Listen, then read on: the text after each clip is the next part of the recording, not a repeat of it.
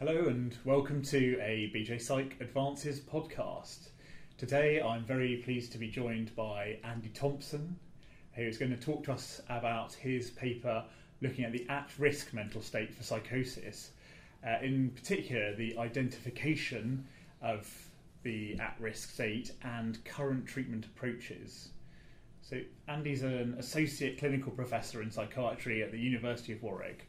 He's also a consultant psychiatrist in North Warwickshire Early Intervention in Psychosis Services. And interestingly, he also worked in Melbourne in the Personal Assessment and Crisis Evaluation, or the PACE clinic as it's known. And it was there that much of the pioneering work has been done in developing the evidence base and also services for people with early onset psychosis. Andy, welcome. Thank you very much for joining me today.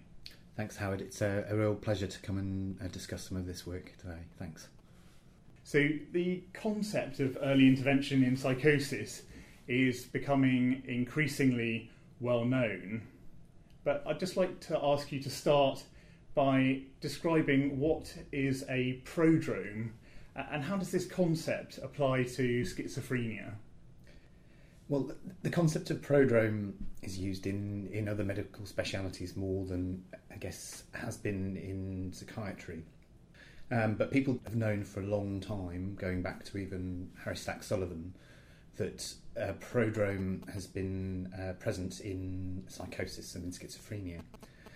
And the prodrome in schizophrenia is characterised or is described as a non-specific set of symptoms that occur prior to the onset of the disorder, namely the start of a psychotic disorder. I think a good way of thinking about a prodrome comes from other areas of medicine, such as infectious diseases. So a classic prodrome is in measles, where you have a non-specific set of symptoms for a few days beforehand, such as a cough, a runny nose, and then you have the classic rash that appears, and when you have the classic rash that appears, then you can make the diagnosis. And I guess it's worth saying as well with the prodrome that it is a retrospective concept. So you can only really characterise what has gone on as a prodrome when you have the start of a disorder. So if you have the start of a psychotic disorder, then you can only look back and say it was a prodromal period. So if the prodrome is part of a continuum with disease, how does this relate to the concept of an ultra-high risk state or ultra-high risk criteria? And what do these mean clinically? So in the sort of early 90s, when the clinic in Melbourne and some other international clinics were starting their programme of early intervention in psychosis, the idea was to try and intervene as early as possible to improve outcome, but people said, well, can we look even earlier within the disease, within the disorder? Can we look to a putative prodrome? And I say putative because some of those symptoms are common in the population. So the idea was that if you looked back, you could see a number of non-specific symptoms, but sometimes more subtle psychotic-like symptoms, such as subtle paranoia, perceptual disturbances, and sort of difficulties in thinking. And if you could identify some of those people who were presenting with that, then you may be able to see whether they prevent that becoming a disorder or becoming psychosis. And so that sort of set of symptoms got termed an at-risk mental state. So it sort of described what looked like were some of those non-specific prodromal symptoms in people. And the criteria that were developed to try and assess that at-risk mental state were termed the ultra-high risk criteria, and this was from the work of Alison Young and Pat McGorry in Melbourne.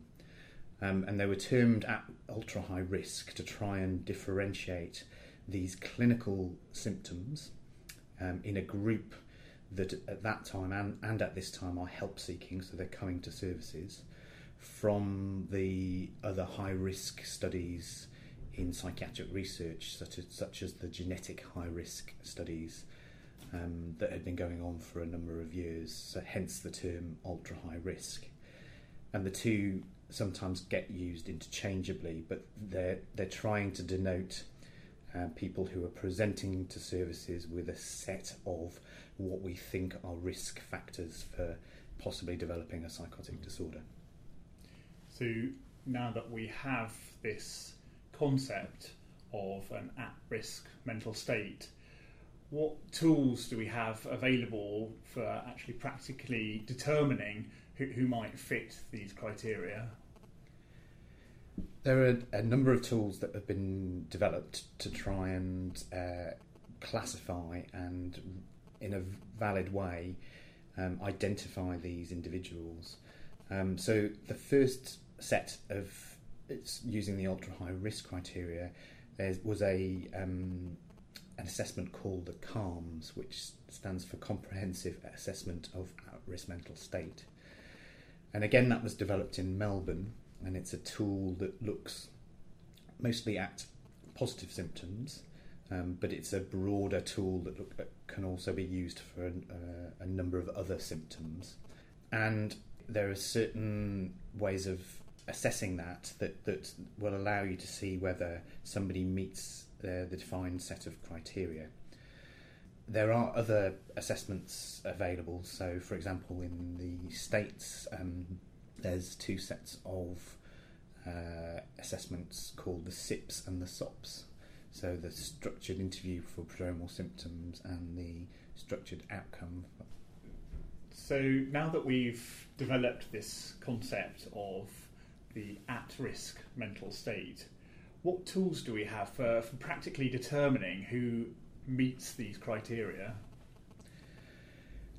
So there are a number of tools available. There are assessment tools to see if somebody does meet the criteria. The first and the most widely used in the UK is the Comprehensive Assessments of At-Risk Mental State, or also known as the CALMS, that was developed by Alison Young in Melbourne.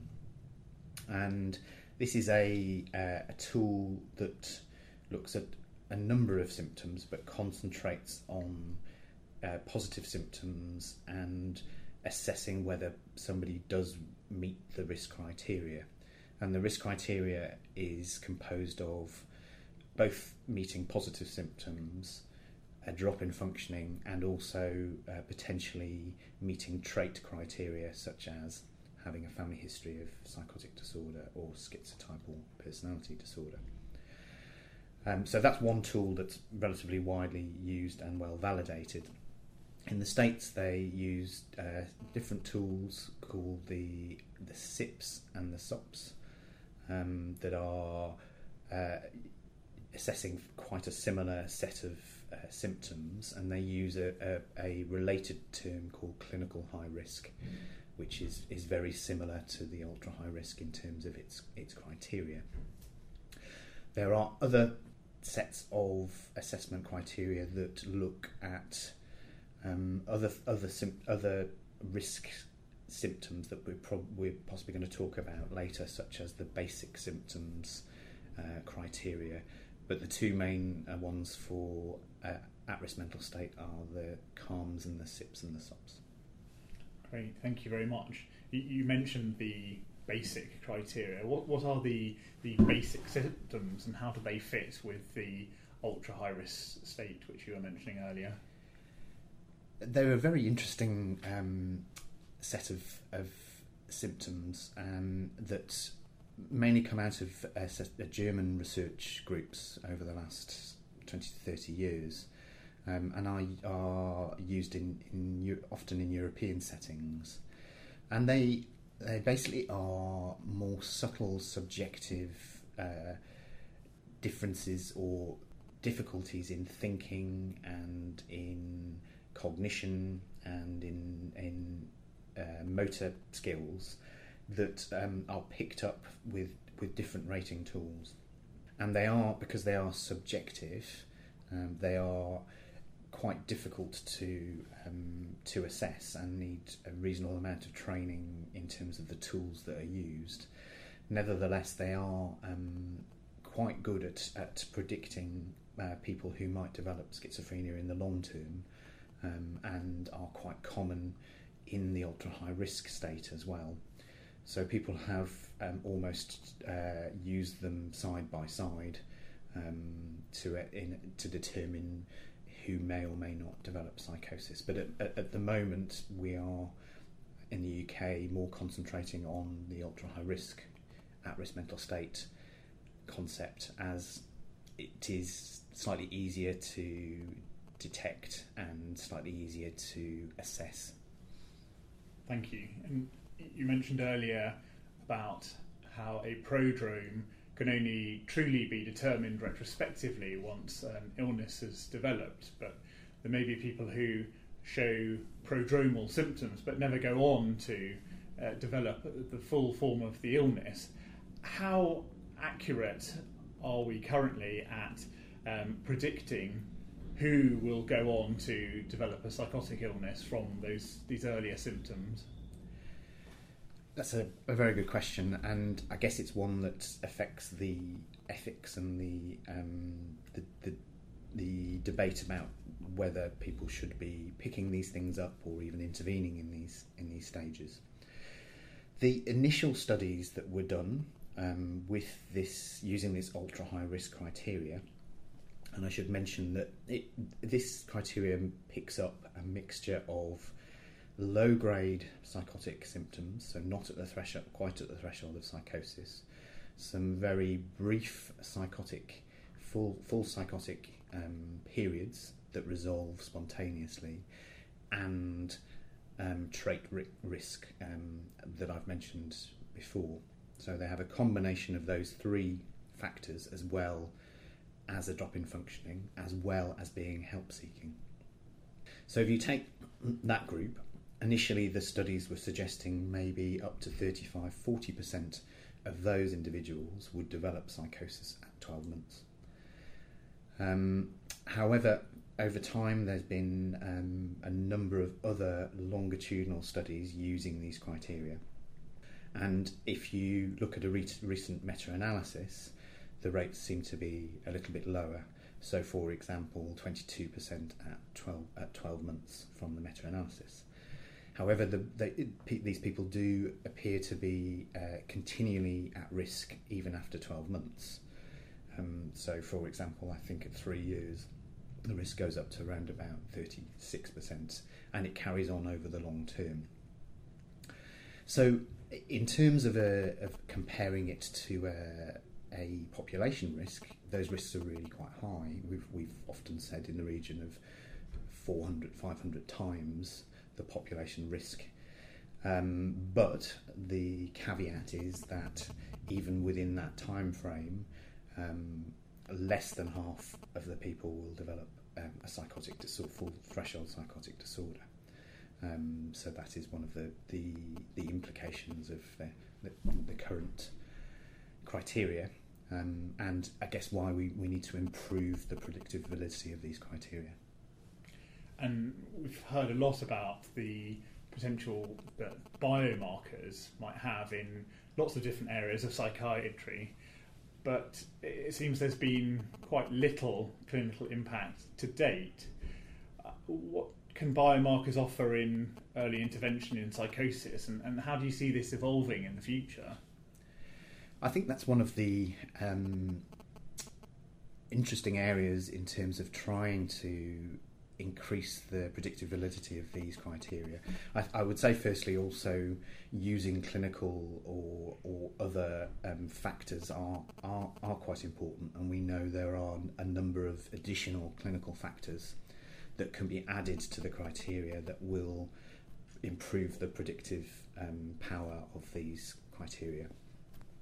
The biomarkers are interesting, and as you say, there is quite a lot of work going on in biomarkers, but at the moment those things aren't used clinically. So for example, there are some people in led by a team in Munich who are looking at combining structural imaging and how that might be different for people in a putatively prodromal state, and how that might be a risk marker for people who will develop psychosis. There's some work at the Institute of Psychiatry looking at presynaptic dopamine as a potential marker of people within this ultra-high risk state who may develop psychosis. There's a group in the States who've used an innovative approach of combining blood tests and other blood markers, such as inflammatory markers, to see whether they can increase the predictive validity of these the ultra-high risk criteria. So there's a lot of work going on in the area. I think it's just the translational work of how this may then come to the clinic, which would be quite important. So it seems that the holy grail for any early intervention must be the possibility of altering the natural history of an illness and ultimately actually helping to prevent transition into a more damaging form of the disease. What interventions have we seen used in psychosis thus far, and how effective have they been? I think after people found that these criteria, the ultra-high risk criteria, or the at-risk mental state, they did have predictive validity for predicting later psychosis. Then people moved on to say, well, are there any potential interventions that we can use to either delay or prevent people developing psychosis, which, as you say, would be the holy grail, would be the thing that we would want to do. The first studies that were trialled were of low-dose antipsychotic medications. So, for example, low-dose risperidone in Melbourne, and then later olanzapine in the States, at Yale. And initially there was some suggestion that the medications did reduce the rates of people developing psychosis. But what was found is that didn't continue. So in the follow-up period, the rates became much more similar, and people did notice considerable side effects in the antipsychotic medications, which tempered the initial results in terms of how beneficial it may be to a patient. The next phase of studies was more cognitive interventions, so cognitive behavioural therapy, and there was a trial in the UK, and there have been trials in other areas of the world, including the Netherlands and Canada. And a similar story, that initially there were positive findings in terms of reduction of transition to psychosis, but that didn't last. So when people were followed up, the rates then became quite similar. I guess the risk balance benefit, or the risk balance ratio for some things like cognitive therapy is more in favour of the therapy is not going to be harmful, and people have actually looked at this, which is why in terms of treatments people are suggesting this is more appropriate at this point in time. The last trial, which was a very exciting trial that was done in Vienna, was a trial of high-dose omega-3 fatty acids, and this showed that there was quite a big difference in terms of the number of people developing psychosis in the people who took high-dose fatty acids for 3 months. And obviously people were very excited about this because it is a low stigma, low side effect treatment, and if it did have such beneficial effects, people would find it very useful. There's 2 replication studies that we're aware of at the moment, and the results from the first are less promising. So at the moment it doesn't look like there is a significant difference in people who take fish oils and people who don't. The problem with a number of the trials at present is initially the rates of people developing psychosis were relatively high. In the trials at the moment, the rates have gone under 10%. So it could be that some of the trials are underpowered to find an effect for some of these interventions. So, understandably, the concept of early intervention in psychosis has proved quite controversial, and you've already touched on a couple of points around stigma and the potential risks with giving somebody pharmacological interventions. What are the other main ethical issues that affect early intervention in psychosis, and is there any way that these concerns could be mitigated? I've mentioned a few of the ethical issues, and we're right. I think I'm right to highlight again this idea of the false positives. So, if you are attempting to intervene with a group of people, and at least half of them aren't going to develop a disorder, then you need to be very, very careful about what you do, how you approach this, and what your aims and goals are. Again, a caveat to that is that people are quite interested now instead of this arbitrary cut-off of frank psychosis or not frank psychosis. We know that this group of individuals have a number of other disorders. In fact, most of them will have a diagnosable psychiatric disorder. They also have particularly poor functioning or functional outcome, and they are help-seeking. They are a clinical population that are distressed.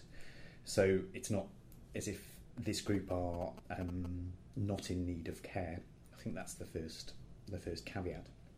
But I suppose if as you go on making something into almost a disorder and giving it a term and saying this is the at-risk mental state, people start using it as such and not just as the risk state that it is. And there are implications for things like insurance, for criminal responsibility, and as you mentioned, stigma. So there is work going on at the moment about is this terminology, is this idea stigmatising to young people? Is it in any way useful for people to have their experiences framed in terms of risk? What's the balance between normalising experiences and trying to prevent disorder or trying to treat symptoms that are there? So there are a number of ethical issues, and that debate continues. And in fact, that debate was very interesting in terms of the decision not to include a risk syndrome type diagnosis in DSM-5.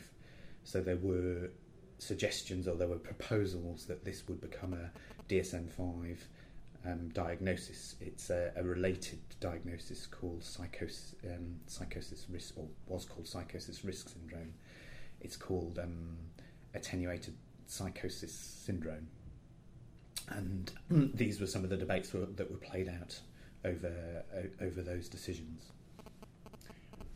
So at the moment it's still uncertain as to where this will go in terms of how it's seen as being a diagnosis, or whether it's a syndrome, or whether it's, as you say, just simply an at-risk state. But once a person has been identified as being at a high risk of psychosis, practically what services are available to them at the moment, and is there a consistent approach that is recommended for their management and their treatment? At present, the services available are often based around research clinics. So there are a number of clinics in the UK, but they have quite a strong research focus. However, the new weighting targets for early psychosis include at-risk mental state within those targets, and I think over the next number of months, if not years, but certainly in the near future, we're going to see many more services, mostly early psychosis services who provide this, providing treatment and assessment and treatment to people who meet the at-risk mental state criteria. And there are suggestions in the NICE guidelines at present about what might be suggested to do with people who have an at-risk mental state. The current suggestion is that CBT is the recommended treatment. But along with that, I think any good case management will be doing a lot, and in fact, a lot of EI teams, early intervention teams, at present are seeing these people, assessing these people, and doing what's called a watching brief or a watch and wait type approach. But some of the case management approaches that they're using, such as sorting out somebody's housing, keeping them in college, do appear to be effective in terms of improving people's outcomes. The suggestion at the moment, as I've said before, is that people shouldn't be using antipsychotics as a treatment unless there are certain circumstances, such as a rapid deterioration in symptoms or functioning. But the general suggestion is that people shouldn't be treating with antipsychotics. There's also the suggestion that family therapy, certainly in the NICE guidelines, is helpful, although there's no specific trial evidence to suggest that this will be helpful. It makes sense that it probably is likely to be appropriate in these young people that often have difficulties within their family or care settings. So the approach is more of a holistic and coordinated one, rather than just thinking about a specific pharmacological or psychological treatment.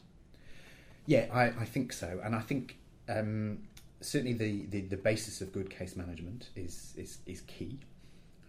As I said, the recommended treatment in terms of NICE is cognitive behavioural therapy. I would highlight again that these people have other disorders, so they have a risk state on top of other disorders. So probably 60% of people will have an affective disorder. So part of your treatment is to treat the underlying other disorder, so treatment for the depression, anxiety, the substance use. So that is key in terms of what you're doing. And people have suggested whether the period of treatment should be 6 months or 12 months, but within that period, the emphasis should be on the needs and should be on the formulation as not just the risk state. So, for example, a number of the treatments will be aimed at other things that will have a subsequent effect on the psychotic-like experiences that person has. Now, you mentioned briefly the new access and waiting time standard for first episode psychosis, and I know that you have a paper looking at this in more detail coming out soon in the BJ Psych Bulletin. I was wondering if you could just talk a little bit about the background to this, where it comes from, and also what does this mean for clinicians and patients?